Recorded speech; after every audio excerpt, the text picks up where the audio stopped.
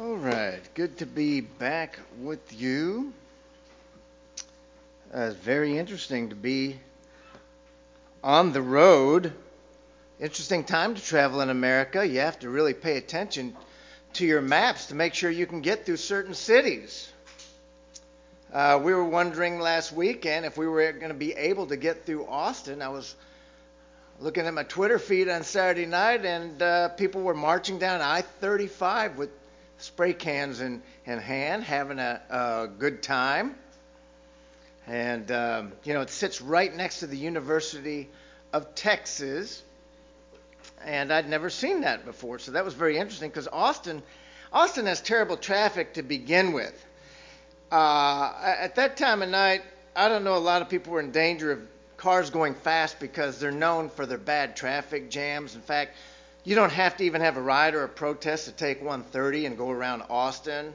It's almost 24 hours a day downtown. You just try to avoid that area.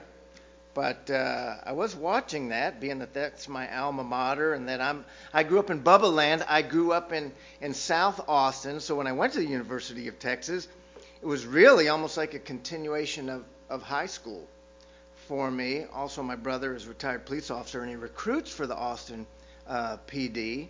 So just talking to him and kind of trying to figure out, what is going on, and then seeing things happening around us. It certainly is a time like no time that I have ever lived before. It makes me question what I believe in and the meta-narratives and how valid and what I'm preaching are.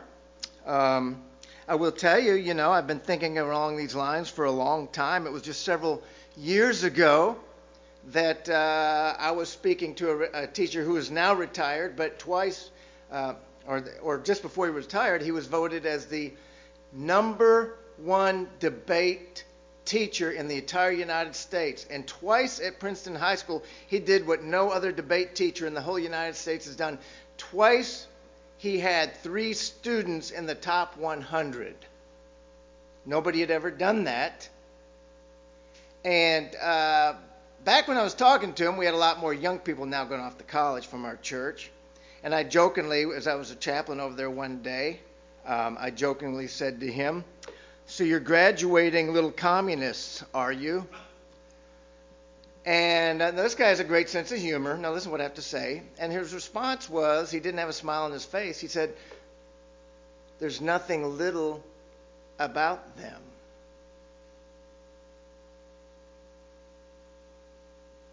There's nothing little about them. I think I told you that not long ago I was in when I've been a chaplain, I like to go to the in-school suspension, and the person that teaches that in-school suspension, they've coached for the Dallas Cowboys, several Division I schools, had a son that was like All-American high school, and he's black, been around the world in college sports and pro sports, settled down here. And the last time I went to visit several months ago, we were talking, and it was just loaded with students in there. And he said, "You really need to pray for these kids. You really need to pray for them."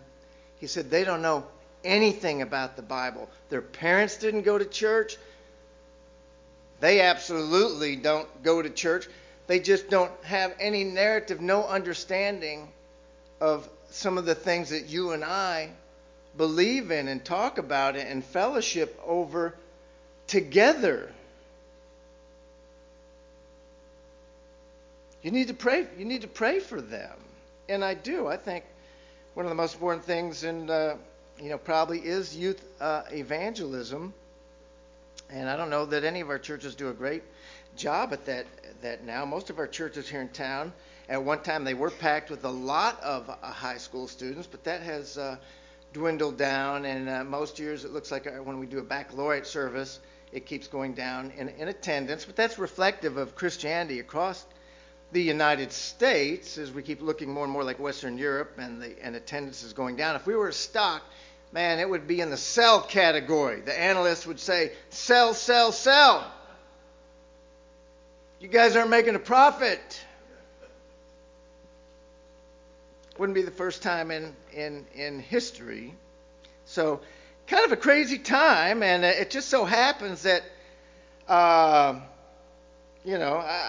my job is to reflect on things from the theological point of view, because that's my whole life has been dedicated to that, my studies and my work. And so that's my reflection. That's my meta-narrative, is trying to think biblically through the story of the Bible. The Bible has all kinds of literature in it. It has, poetry, and it has, literal history, and it has narrative, and it has letters, epistles. It has a lot of different types of literature in it, but foremost, I believe it is the spiritual history of humankind. It's the spiritual history of humankind. And so, anyway, with that, let's read Exodus 11. I think the Exodus, it's so interesting. So many of these things have happened since we started Exodus in January, because Exodus is by and far the primo number one overarching text of liberation theology, which is the grandfather of black liberation theology and LGBTQ theology and feminist theology. The whole story of Pharaoh, let my people go, and marching them to a new land of liberation and emancipation. This is the primo text. If there's any theology backing some of these movements, this is where they go to, and we happen to already be there. I find that very interesting, right?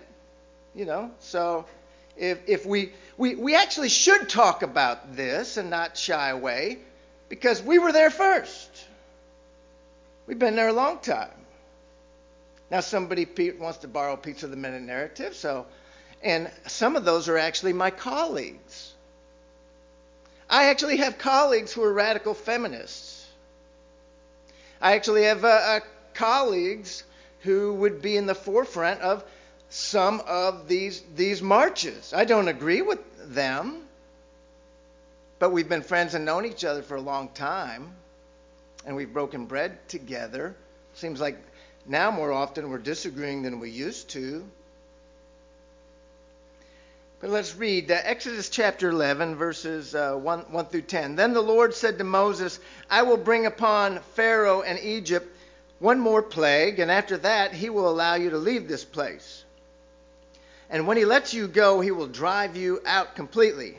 Now announce to the people that men and women alike should ask their neighbors for articles of silver and gold. And the Lord gave the people favor in the sight of the Egyptians. And moreover, Moses himself was highly regarded in Egypt by Pharaoh's officials and by the people. So Moses declared, This is what the Lord says. About midnight I will go throughout Egypt, and every firstborn son in the land of Egypt will die, from the firstborn of Pharaoh who sits on his throne to the firstborn of the servant girl behind the handmill, as well as the firstborn of all the cattle. Then a great cry will go out over all the land of Egypt. Such an outcry has never been heard before and will never be heard again. But among all the Israelites, not even a dog will snarl at man or beast. Then you will know that the Lord makes a distinction between Egypt and Israel. And all of these officials of yours will come and bow before me, saying, Go, you and all the people who follow you. After that I will depart. And hot with anger, Moses left Pharaoh's presence. Then the Lord said to Moses, Pharaoh will not listen to you, so that my wonders may be multiplied in the land of Egypt. And Moses and Aaron did all these wonders before Pharaoh, but the Lord hardened Pharaoh's heart so that he would not let the Israelites go out of his land. Now this passage is really couched at the headwaters of our modern day communion. Our modern day communion, if you trace historically the meaning and where it comes from, it would go back to particularly chapter 10, 11, 12 of Exodus. This is where the Passover comes from, where the death angel or the dark hand of God in the night is going to, the final last plague to break Pharaoh's back is going to be the death of the firstborn. Now, Moses was told that on his way to Egypt a couple years earlier. God told him in Exodus 4, I think it's verse 22, that you were to go to declare to Pharaoh that Israel is my firstborn son. And if you don't let him go, I'm going to strike down your firstborn. So that we are told that early in the book of Exodus. But this is the headwaters of where our communion comes from. So they are told this edict goes out that the firstborn is going to be struck down. Moses, he meets with all the elders of the Israelites and says, okay, here's what the Lord says. We got a unique plague. This isn't like any of the other plagues. You guys have noticed that all the plagues have been falling over on that side of the tracks. You know, all the hail and all the locusts and all the flies and all the gnats. All these, the boils, everything's been happening over here in these neighborhoods, but over here in the Jewish ghetto, over here in Goshen, you guys have been free from any of those things happening. But I'm here to tell you, this last final plague, it's for everybody. Everybody is going to be under this plague. So do I have your attention? And they were like, yeah, well, you've had our attention now. We believe you.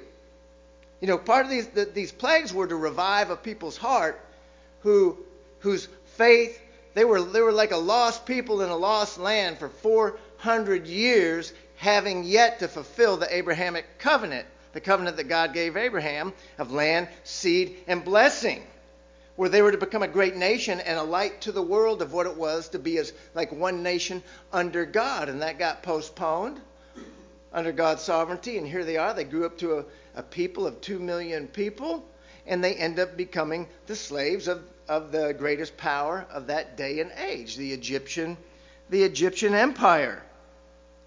And so Moses tells them, this plague, you're going to have to take precaution because it will strike you as well.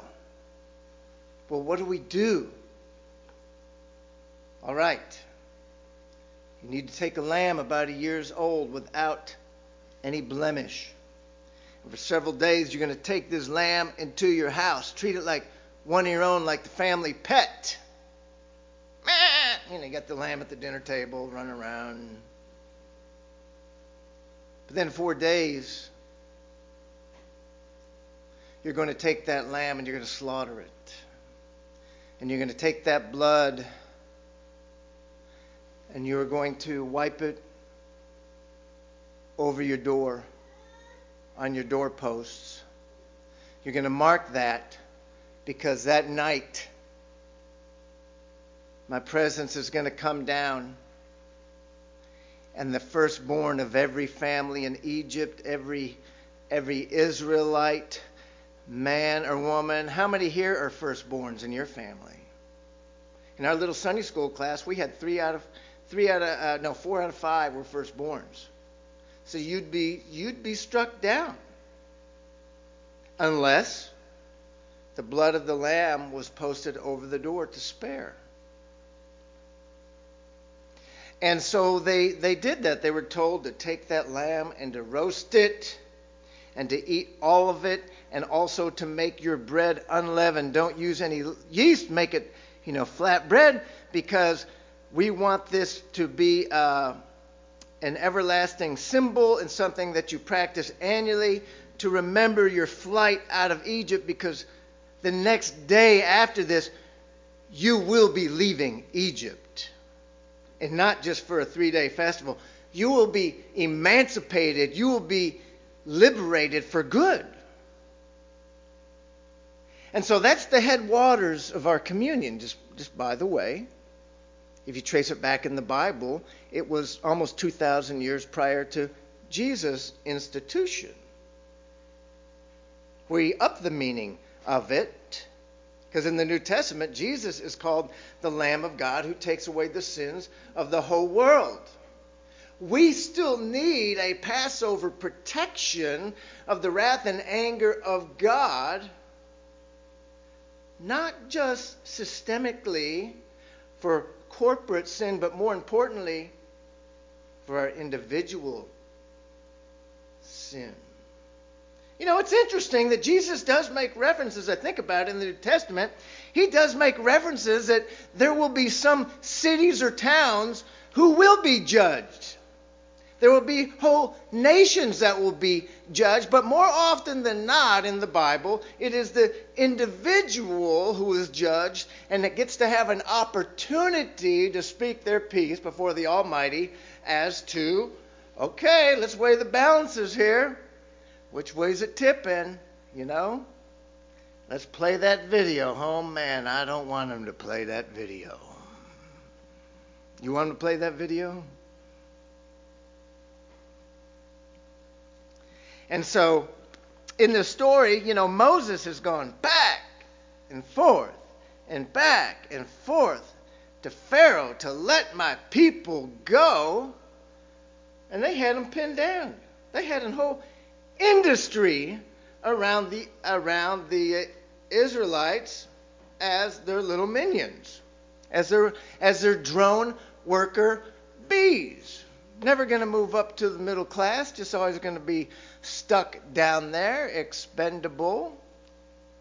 And we're not really interested in the heritage of your religion. And so Moses comes to break all of that you might say systemic or corporate sin. But also you'll notice in these texts as we've been going week to week, God is holding the head of that system personally responsible. Just like in a family, mom, dad are responsible raising their children. It's not the youth minister, it's not the pastor, it's the parents that are responsible for teaching spirituality to their children. That's the number one people who are responsible, going to have to answer to the Lord. Oh, I'll just give them that choice when they grow up. My gosh, grandparents, parents, whatever, uncles. Give them something, at least your children when they go off, give them something that they can compare to. At least if they know about Jesus in the Bible, they have something they can compare to.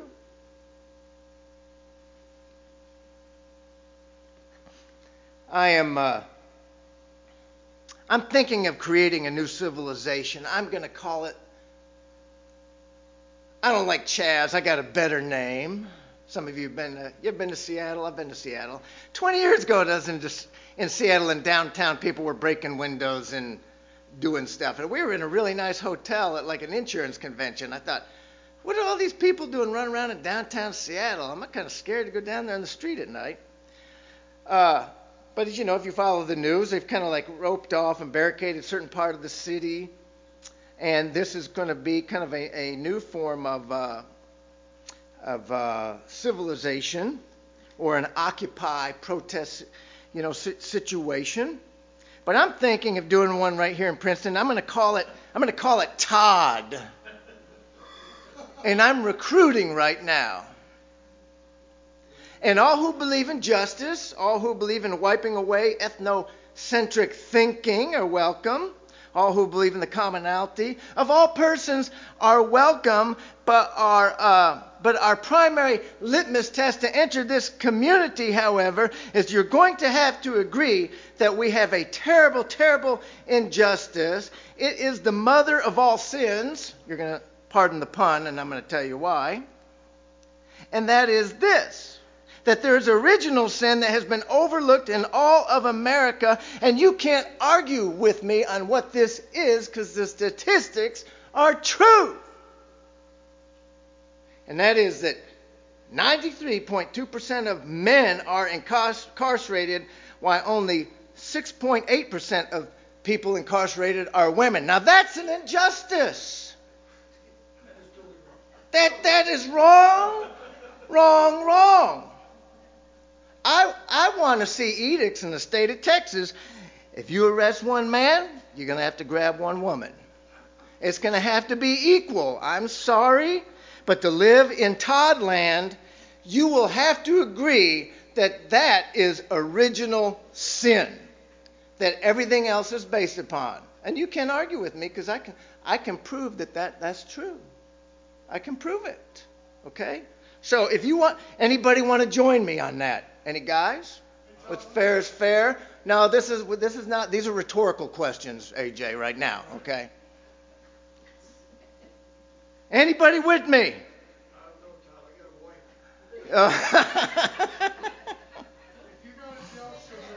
Yeah, you want to see a preacher tarred and feathered, just stick around after this. Okay. Of course, I'm using satire. And of course, if you study biblical theology means you are trying to build a theology based on the entire narrative from Genesis all the way to Revelation. You're studying what other theologians have thought. You're studying the traditions of the church. You've read those books. You're trying to build something that where it fits together. And over, one of the main themes through the Bible is called original sin. Original sin means that because of Adam and Eve's sin, Paul tells us in the book of Romans that through Adam, all died. When God said, if you eat off that fruit of the tree of the knowledge of good and evil, you will surely die. Well, they didn't physically die, but they spiritually died. And suddenly their relationship with God changed. And unfortunately, all of their offspring were cursed with that. And that curse, of course, was a cause to try to get their offspring to reflect and look back up to God and to cry out for mercy and redemption.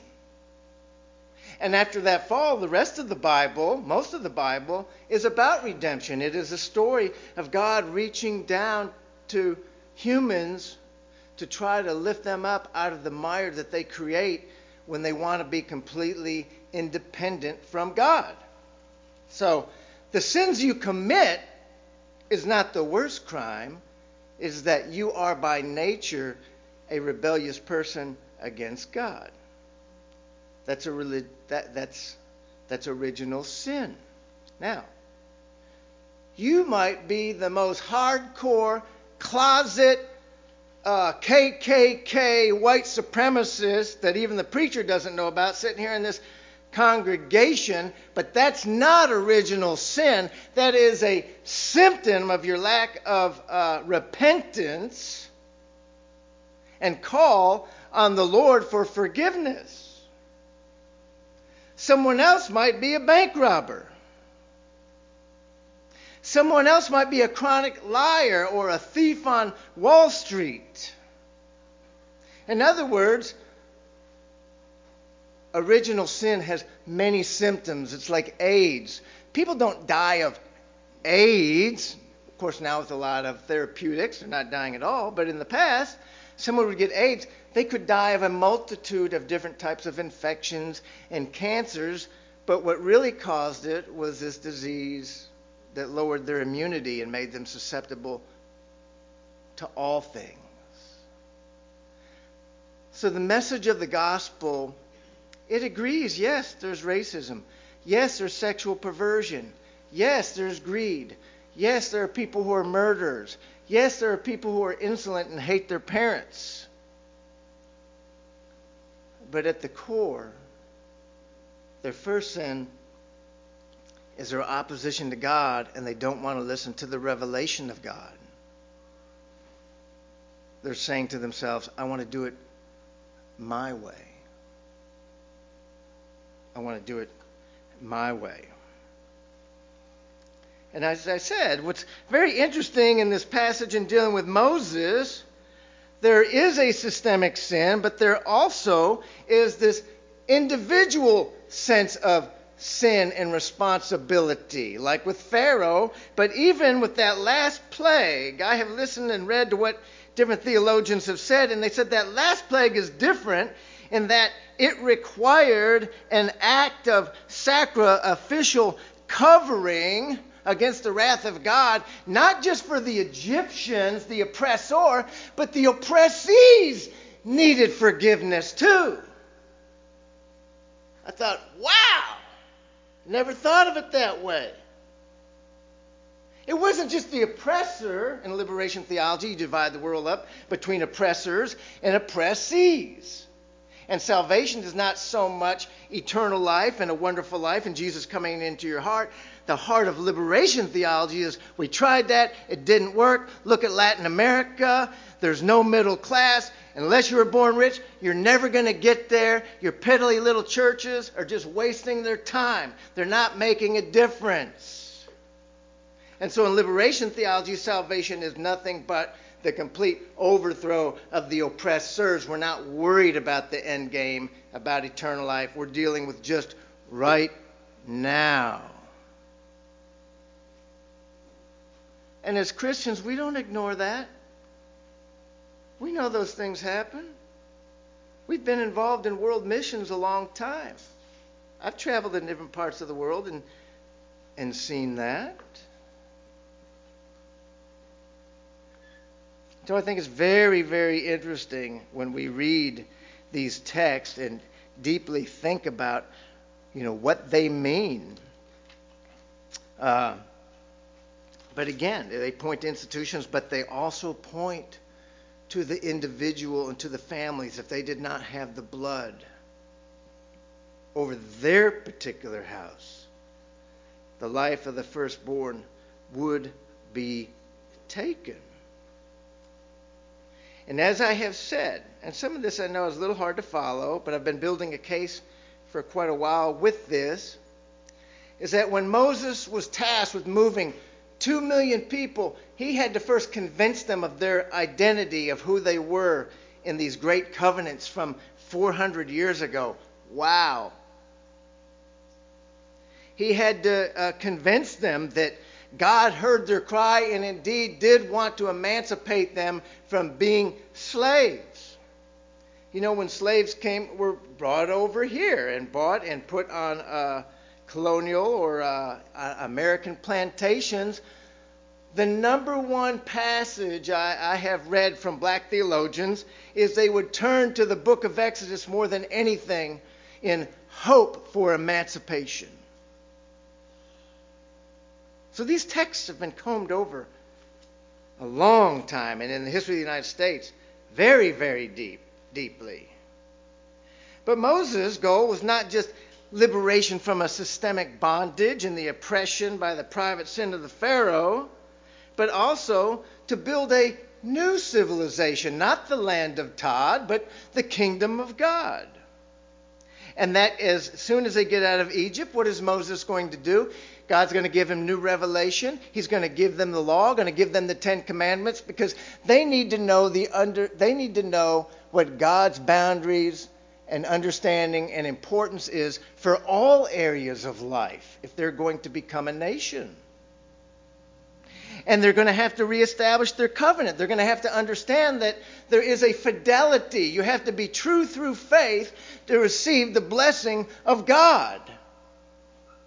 It's not just give and take with the fellow people around us, but it's also with God. And lastly, he had to create a structural or an identity of God's presence where God was actually living in the midst of them. Of course, then you have the history of the tent of meeting. Cloud by day and the fire by night, and the whole priestly system to remind people of this new identity. Now, when we see these protests and riots going on, it's important to be critical of yourself, critical of my own beliefs, but it's also important to try to, as a Christian, to bring in your theology. And liberation theology is partially built on the Bible.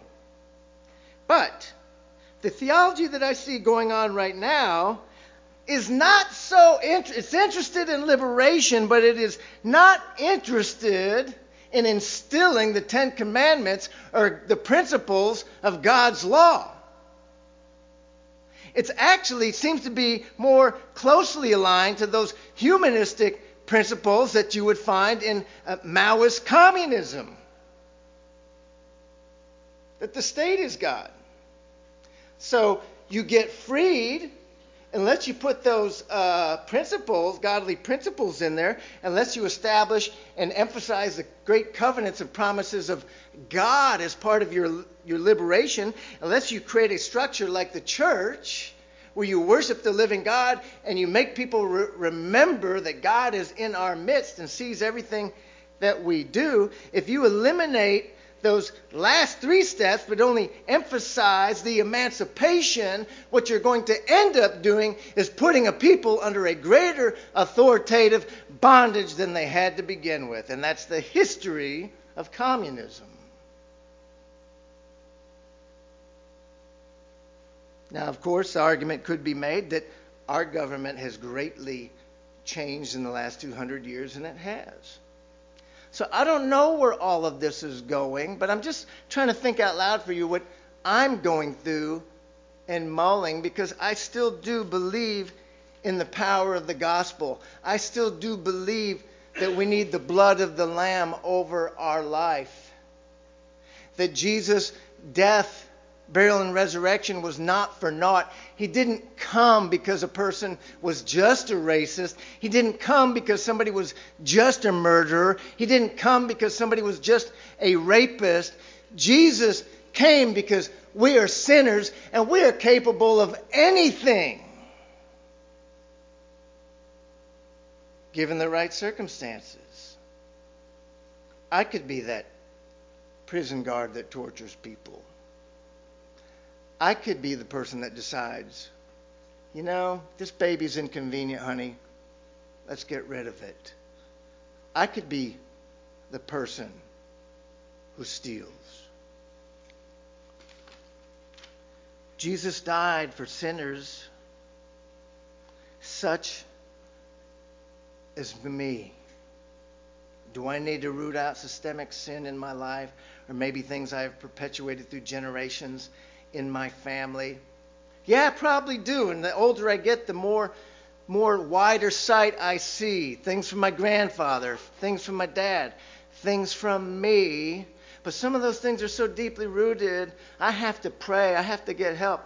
I have to get perspective from the Holy Spirit to make a big change in who I am, particularly as a man, to try to make my family a better place, my marriage a better place, the church I serve a better place, my friendships stronger and better. Because believe me, I'm not perfect. But I am trying to follow the Lamb of God who takes away the sin of the world. And I hope you find Jesus Christ intriguing as well. And I pray for all these people I see riding. I pray. Because I see people, man, they ain't got peace in their heart. I don't quite see the world the way you do. I'm trying to understand what would rile someone up so badly or make them interpret things a certain way. If our elders would come forward, let's end in prayer.